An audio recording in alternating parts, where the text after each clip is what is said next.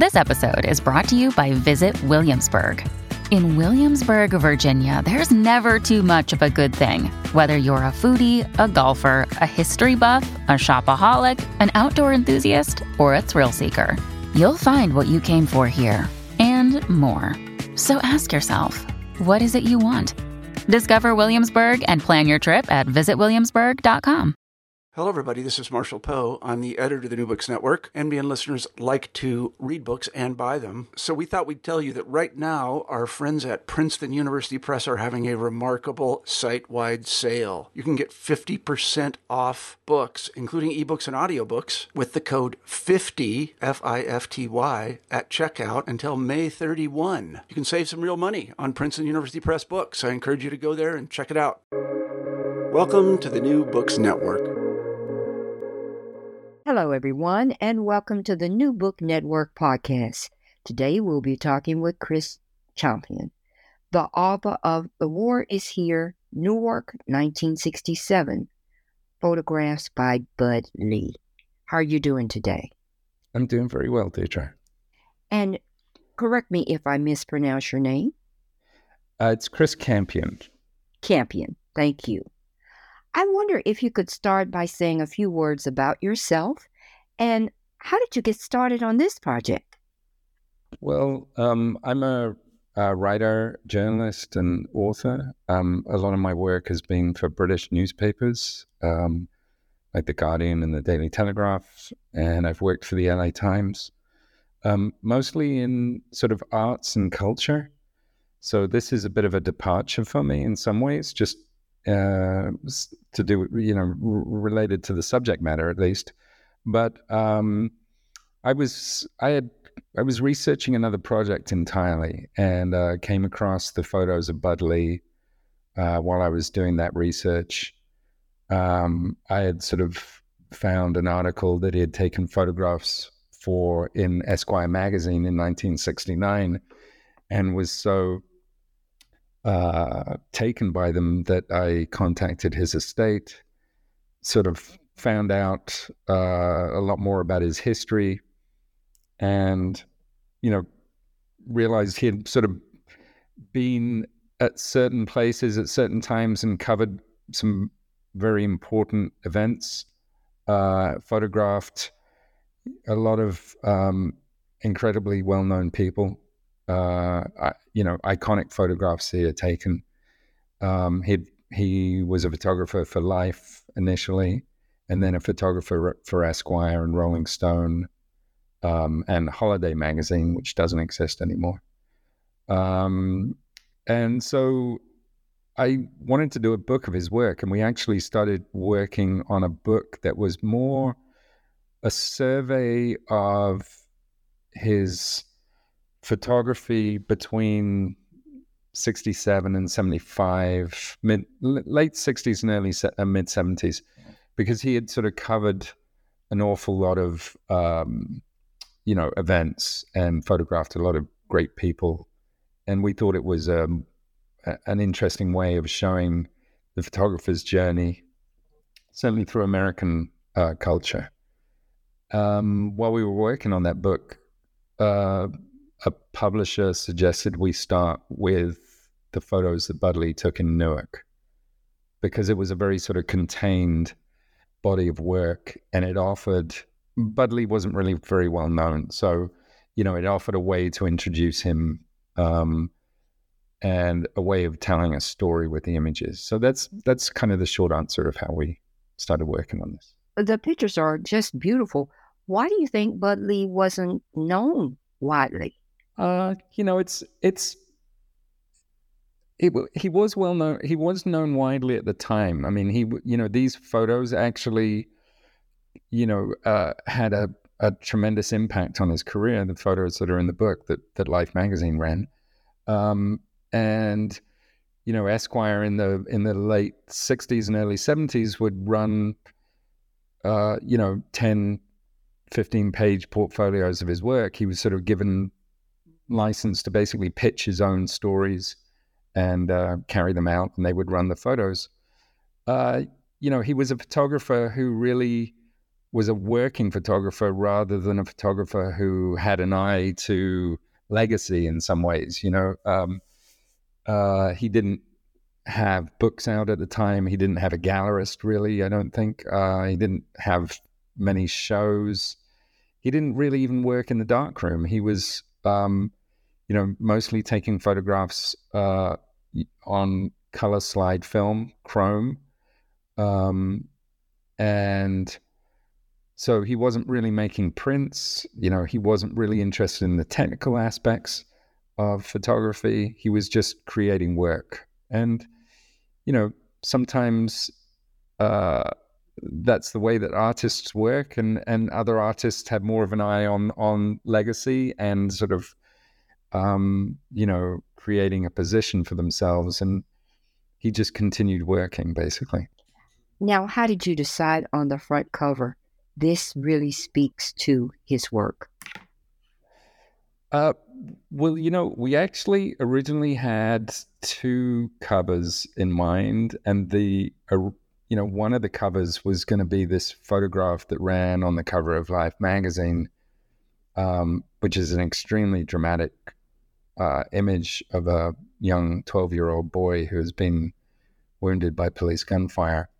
And that ran on the cover of Life magazine in July 1967.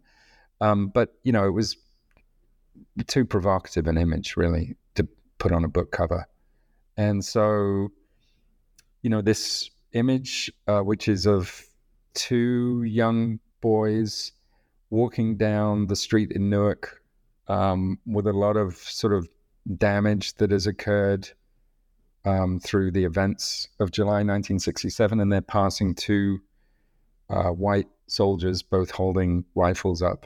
And one of the boys are basically looking at the soldiers. It's a very powerful image, yeah. It just seemed to speak to the sort of tension that existed in Newark at that time, and just the circumstances with the military being sent into the city and basically the city under military occupation for 5 days.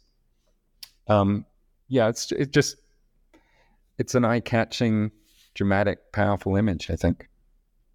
Yes. How did Bud Lee come to shoot the photos that make up all this book? How did he do this? Tell us. So he had, I'll go back a tiny little bit in his life. So basically he wasn't really a trained photographer. He enlisted in the military, and he served in Europe, in the early 60s. So it was post-war. He didn't see combat in any way. But he took a photography course and became a military photographer, and was shooting for Stars and Stripes magazine. And in 1966, he won Military Photographer of the Year award for some photographs that were kind of staged. They were, of soldiers in training, sort of combat training. And he was actually influenced by a fashion photographer called Hero, who photographed for Harper's Bazaar. And, they were beautifully composed images. So he won that award. And the photo editor of Life magazine, Peggy Sargent, saw him and headhunted him to start working for Life in the beginning of 1967. And, he did odd jobs for Life. He hadn't done anything major. They sort of kept him, working, but just shooting the odd portrait or location or something like that. So by the time it comes around to the summer of 1967, Bud Lee he's actually photographing a stockbroker in Wall Street for Life magazine, taking a portrait. And a call came through, and he was asked to go directly to Newark to cover the events there. So this would have been on I think it was Friday, I don't know the exact date, but I think it was July 14th. And so, it had been 2 days after the uprising had broken out in Newark. And he needed to go there to cover what was going on for Life. and Life sent a car and took him and a reporter named Dale Whitner. They went there, and Budley said that the only reason he was picked to go was because it was the summer and most of the staff photographers were on summer vacation. I don't know if that's true, because there were some of the leading lights of sort of Life magazine photographers who worked for Life magazine were also assigned to cover Life, but I guess they needed more people there to cover it. Now, give us some information about John Smith. What happened to him, and what role did he play with this whole Newark 1967? So John Smith was a cab driver. I think the basic story is he was, he took a wrong turn. Police stopped him, hauled him out of his cab. He was arrested and beaten quite severely, I think at the precinct, after he was arrested. And there were rumors that he had died in police custody.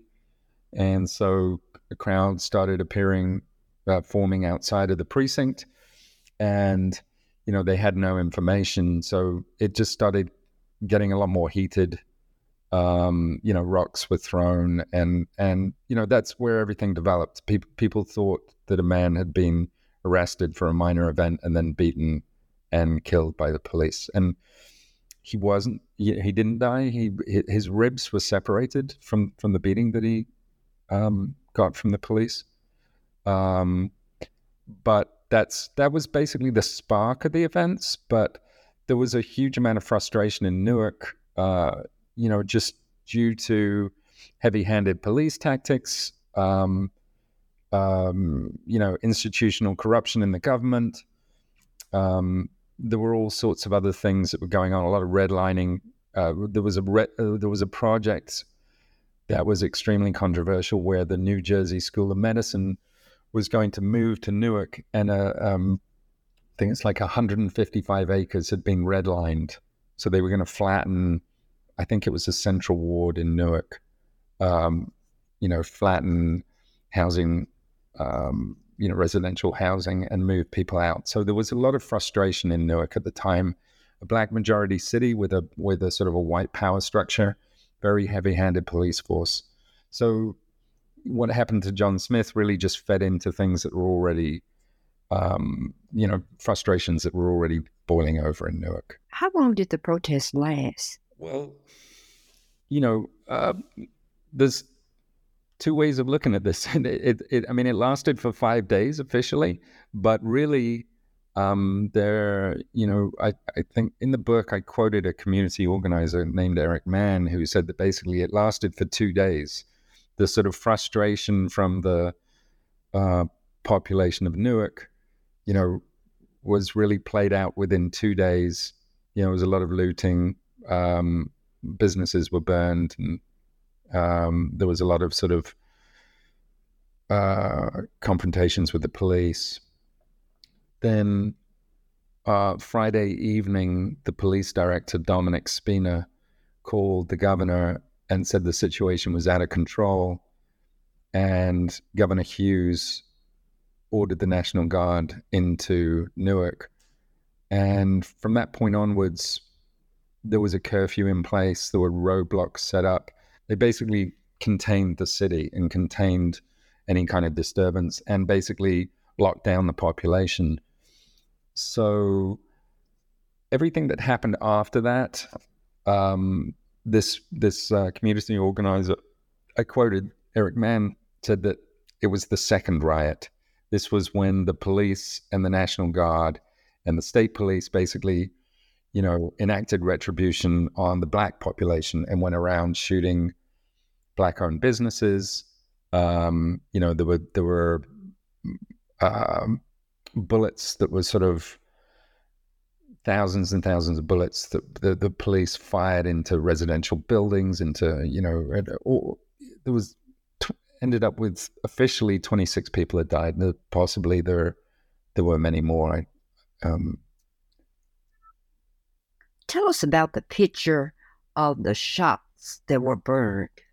Well, do you mean the picture in the beginning of the book? Yes. I think there's two photographs in the sort of towards the beginning of the book. I'm just going to flip to it now just so that I can reference it. But there's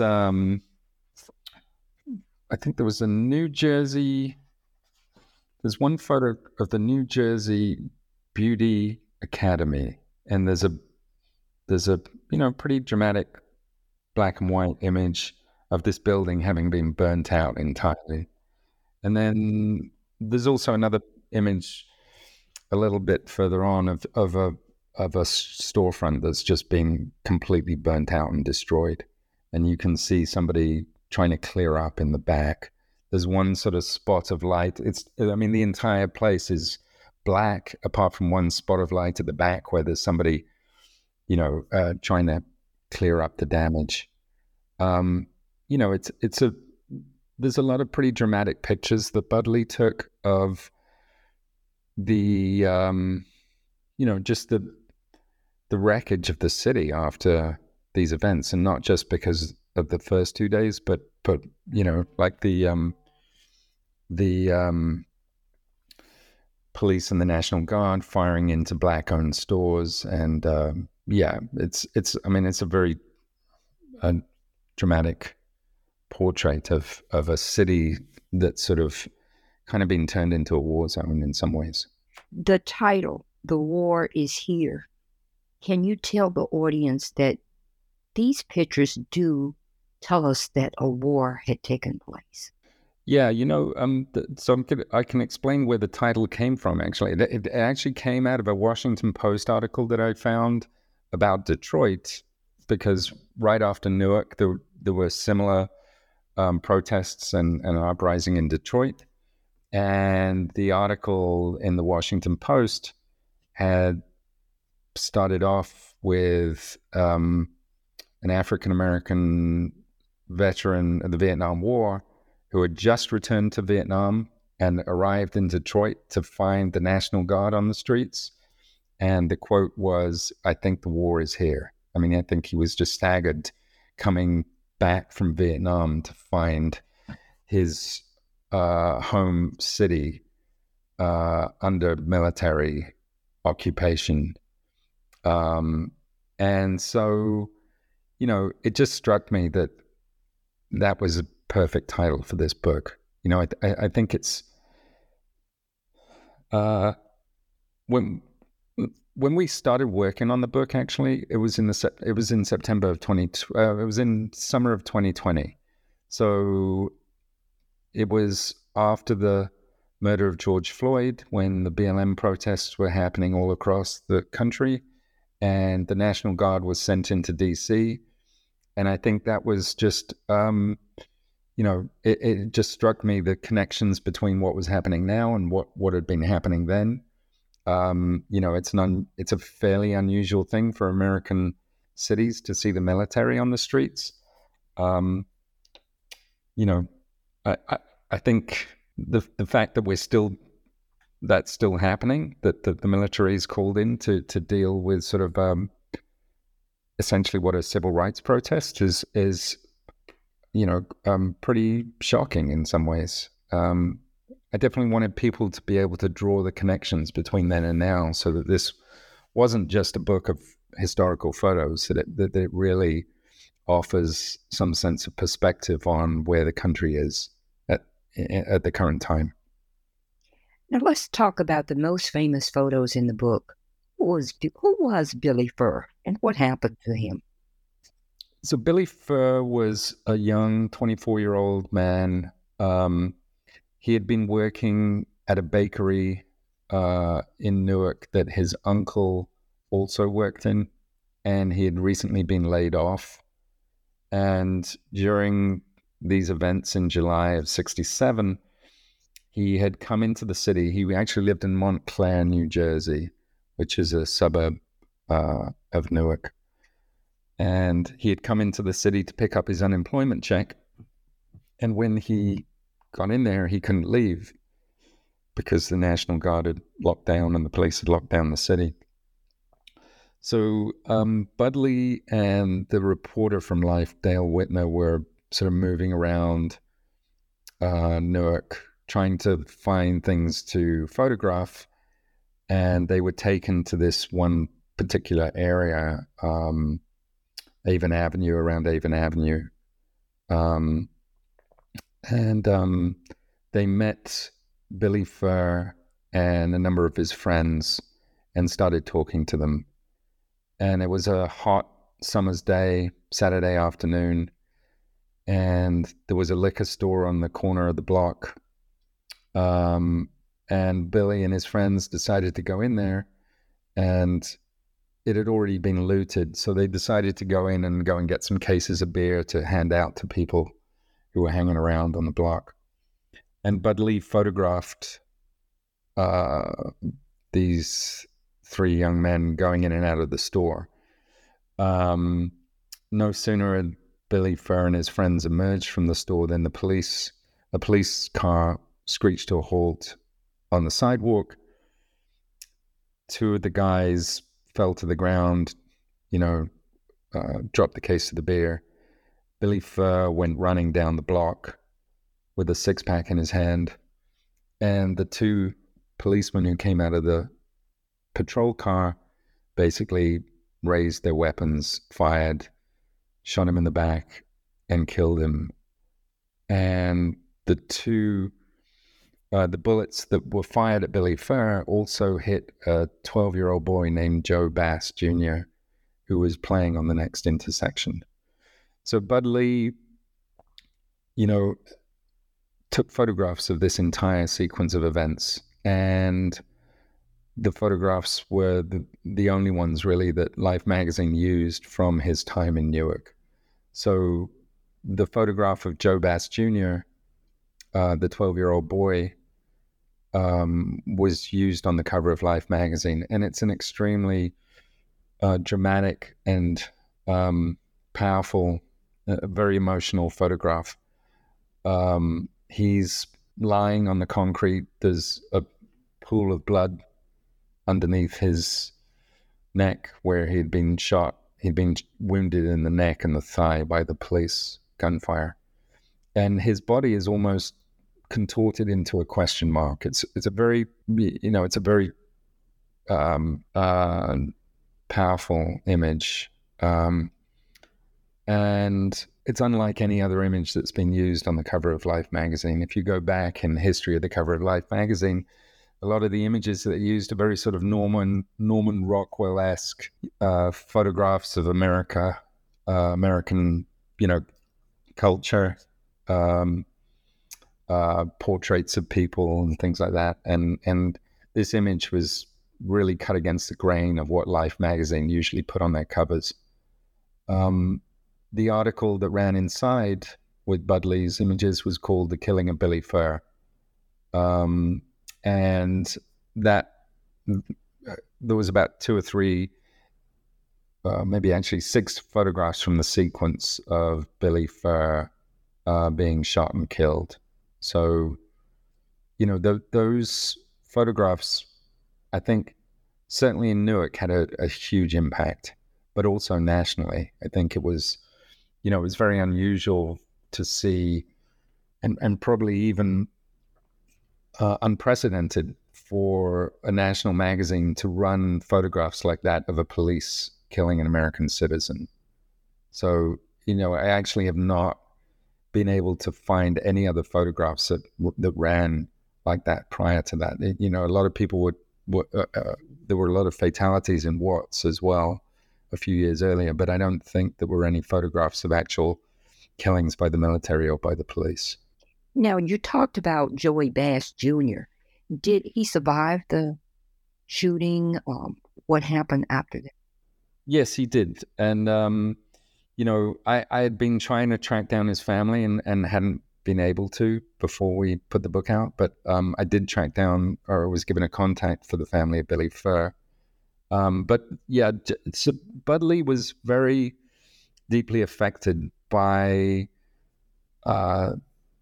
his proximity to this incredibly tragic event, not just the murder of Billy Furr, but the wounding of Joe Bass Jr. And he was also troubled in a way that,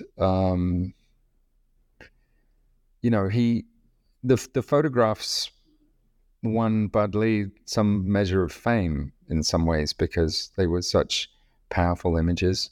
I think he just felt very guilty about taking photographs of such a terrible event and benefiting in some ways. So he actually went back a number of times to visit Joe Bass in the hospital. He visited and took photographs of his family as well. And some of those photographs are in the book. There's a very touching photograph of Joey Bass Jr. In the hospital, now in a wheelchair, recuperating, and his mother, sort of embracing him. And I don't know how long Bud Lee stayed in contact with Joey Bass Jr. and his family, but he definitely tracked his recovery. Something else that was really important was the daily life of the people at that time in Newark. What's your favorite photo of the daily life? There's one photo in the book, and I don't know why, it's just, it really struck me. It's a photograph of like a storefront, like an air conditioning store or something. It's a black and white photograph, and there are two figures standing in front of the doorway, and one of them is an elderly white gentleman, and the other one is African American woman, and you can't see her face because she has an umbrella in front of it, but she's very well dressed. She has white gloves on, and the elderly white gentleman is looking at the camera with something of a scowl on his face. And I don't know what it is about it. I think it's just this sort of contrast between the two figures, but also, maybe speaks to some of the tension between the black and the white population in Newark at the time. And it's just a very, beautiful image. I should say, Bud Lee was not really trained as a photographer, but he was trained as a fine artist. So a lot of the images in the book have this, quality to them that you would see of maybe a portrait painter in some ways. They have something else going on in the images.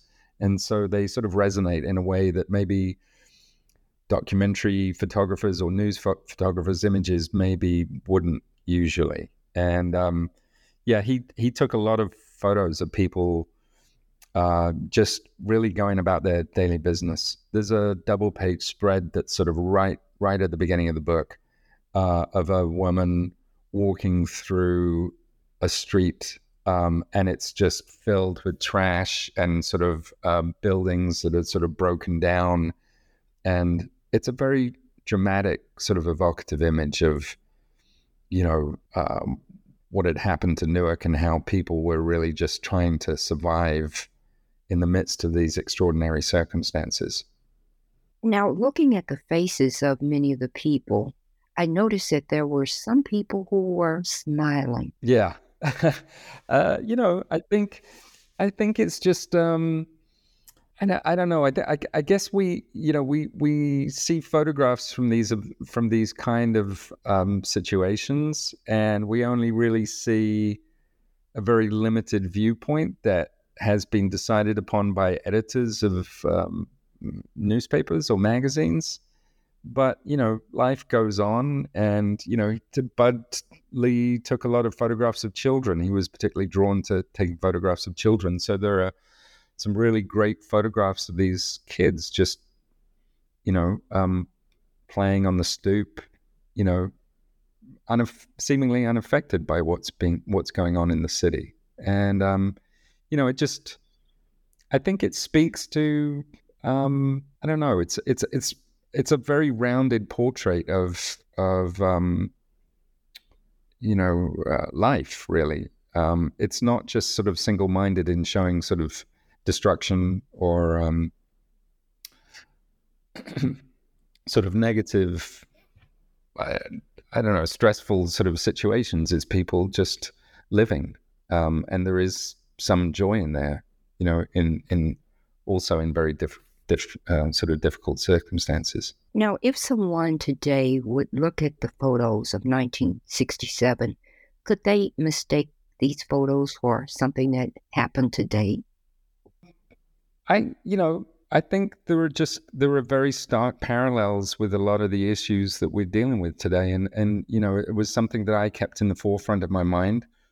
Whether it's gun violence, especially school shootings. When you look at the photograph of Joe Bass Jr., it really can't fail to bring to mind things that are happening today, in Uvalde or any of the other places where these terrible tragedies have occurred. So there's definitely that. I mean, there's obviously, police shootings that are occurring, all the time. And we're a lot more used to seeing images of these things now than we were, than they were in 1967. So, I do hope that people look at these images and see, I want it to offer a sense of perspective, and, show that these problems are still with us today. And, the book features an introduction by Raz Baraka, who is the current mayor of Newark. And it's a very powerful text that draws direct connection between then and now, and basically the through line from 1967 to today through to George Floyd. So he made that connection himself. And I think it's something that really is important when looking at these images. They're not just, they are very, it's a very powerful historical portrait of a time in American history that was fairly shameful, but and a turning point as well, I think, in American history in terms of people's perception of what was happening in the cities. But I think it's important to keep in mind that we're still dealing with a lot of these issues today. You had a very powerful essay at the beginning, too. Can you tell the audience about that essay? Yes. I mean, I wanted to write something that really just sort of gave the backstory of the photographs, and to maybe understand a little bit about how Bud Lee got to Newark, what he experienced there, how he was affected by it, but also really putting that in a lot of the context, in context of what was going on at the time, how events in Newark played out. The essay is titled On Avon, Between Badger and Livingston, and that was the block on which Billy Furr was killed and Joey Bass was wounded. So, the essay really sort of kind of deals with what led up to that event. It also talks about the quandary that Bud Lee faced as a photographer in the middle of an event like that. Whether I quoted Susan Sontag, who wrote a book called On Photography, and in that book there was, she speaks about war photographers, and they have a choice, which actually is not a choice at all, which is if when faced with an event where, potentially fatal event, the photographer can either take photographs or they can intervene. And that was what Bud Lee was faced with. And, he took photographs, and the point being that to intervene may have been fruitless. It may, what would he have done to stop the police from shooting and killing Billy Furr? To take photographs meant he memorialized that event and he captured it, and it stays with us today.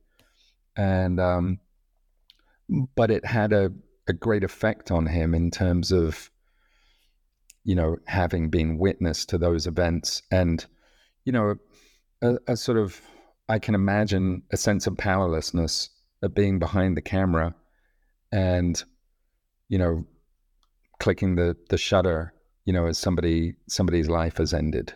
So I think I had spoken to his widow, and she said that the one the photographs that he took hundreds of thousands of photographs during his life, but the photographs that affected him the most, that he kept talking about over and over throughout his life, were those photographs of Billy Furr and Joey Bass. You end with Letter to Billy. Tell us about that. Yeah, so when I was finishing off the book, we had sort of, I'd finished the edit, we were working on the design, we were preparing it to go to the printer. I'd wanted to reach out to certainly the family of Billy Furr, but also Joey Bass, but had not had any luck locating anybody. And an associate of Junius Williams, who's the official historian of Newark, sent me an email address for Eileen Furr, who was the widow of Billy Furr. At the time that Billy Furr was killed, they'd been married 2 years. And I emailed Eileen and, basically just to let her know we were putting the book out, and I didn't want her to just see the book or see coverage of the book and sort of be re-traumatized by having these images put out into the public sphere again. And she was very grateful that I'd reached out to her. We spoke, and I sort of basically asked her if she would write something for the book, because I wanted people to understand what the legacy of these kind of events was. And she ended up writing a letter to Billy. So she wrote a letter to her deceased husband, telling him what she had gone through after his death. And it's just a very powerful testament to her strength, but also things that families of people who are caught up in these kind of events have to go through. We sort of, I think, sometimes forget maybe, or don't appreciate the trauma that's left after these events and how many people are affected by it, not just close family members, parents, children, wives, brothers and sisters, but also, friends, colleagues. I just felt that ending the book with Eileen's words was sort of just put a cap on, I don't know. It just seemed appropriate to me. What is the overall message you want the reader to leave with once they finish looking at the pictures and reading the essays? I mean, that's a hard one. I think I just, again, I want people to reflect on a moment in American history, see it through Bud Lee's eyes, and really, if they make connections to what's happening today, that's enough. I think. I think I write in the essay. We're sort of caught in eternal sort of almost trapped in a sort of an eternal present of when these tragedies happen. We're so caught up with when somebody is killed unlawfully, by police or vigilantes, or we're sort of caught up in the tragedy of the moment. And there are echoes of this that are left, and I think I want people to sort of reflect on that, the trauma that's left after these events. And again, I think Mayor Baraka's text really speaks to that. He writes about his own family history because, like John Smith, his father, who was the esteemed poet and playwright Amiri Baraka, was beaten severely by police on the same night that John Smith was arrested and beaten, and almost died at the hands of the police. And so Mayor Baraka talks about the trauma that those events, how it impacted his family. And he expands that to the trauma on the city of Newark from the events of July 1967. I think, that's something that we need to think about in a very sort of, when these things are playing out on the news on a daily basis still today. Well, I've taken up enough of your time. Can you tell us about the next project you'll be working on? Yeah, I'm working on something extremely, very, very, very different. I mean, I'm working on, I've been working on a book about John Phillips of the Mamas and the Papas for a period of time that I'm trying to complete. He was the man that wrote California Dreaming, which is sort of really, the archetypal 60s song. And I'm also working on a documentary about Joshua Tree, which is where I live and have lived for the last 10 years almost. Most of my work is to do with culture and arts. I have a particular focus on the late 60s, I guess, because it was such a tumultuous time, a great period of change in American culture, world culture in some ways. So, I sort of always find projects to work on, unusual stories, things that haven't really, had the spotlight that they should have had. And the Newark book and Budley's Newark photos are really part of that. So, yeah. Well, we'll be looking forward to those projects. Thank you again for being on the podcast. Thank you, Deidre. Thank you for your interest in the book.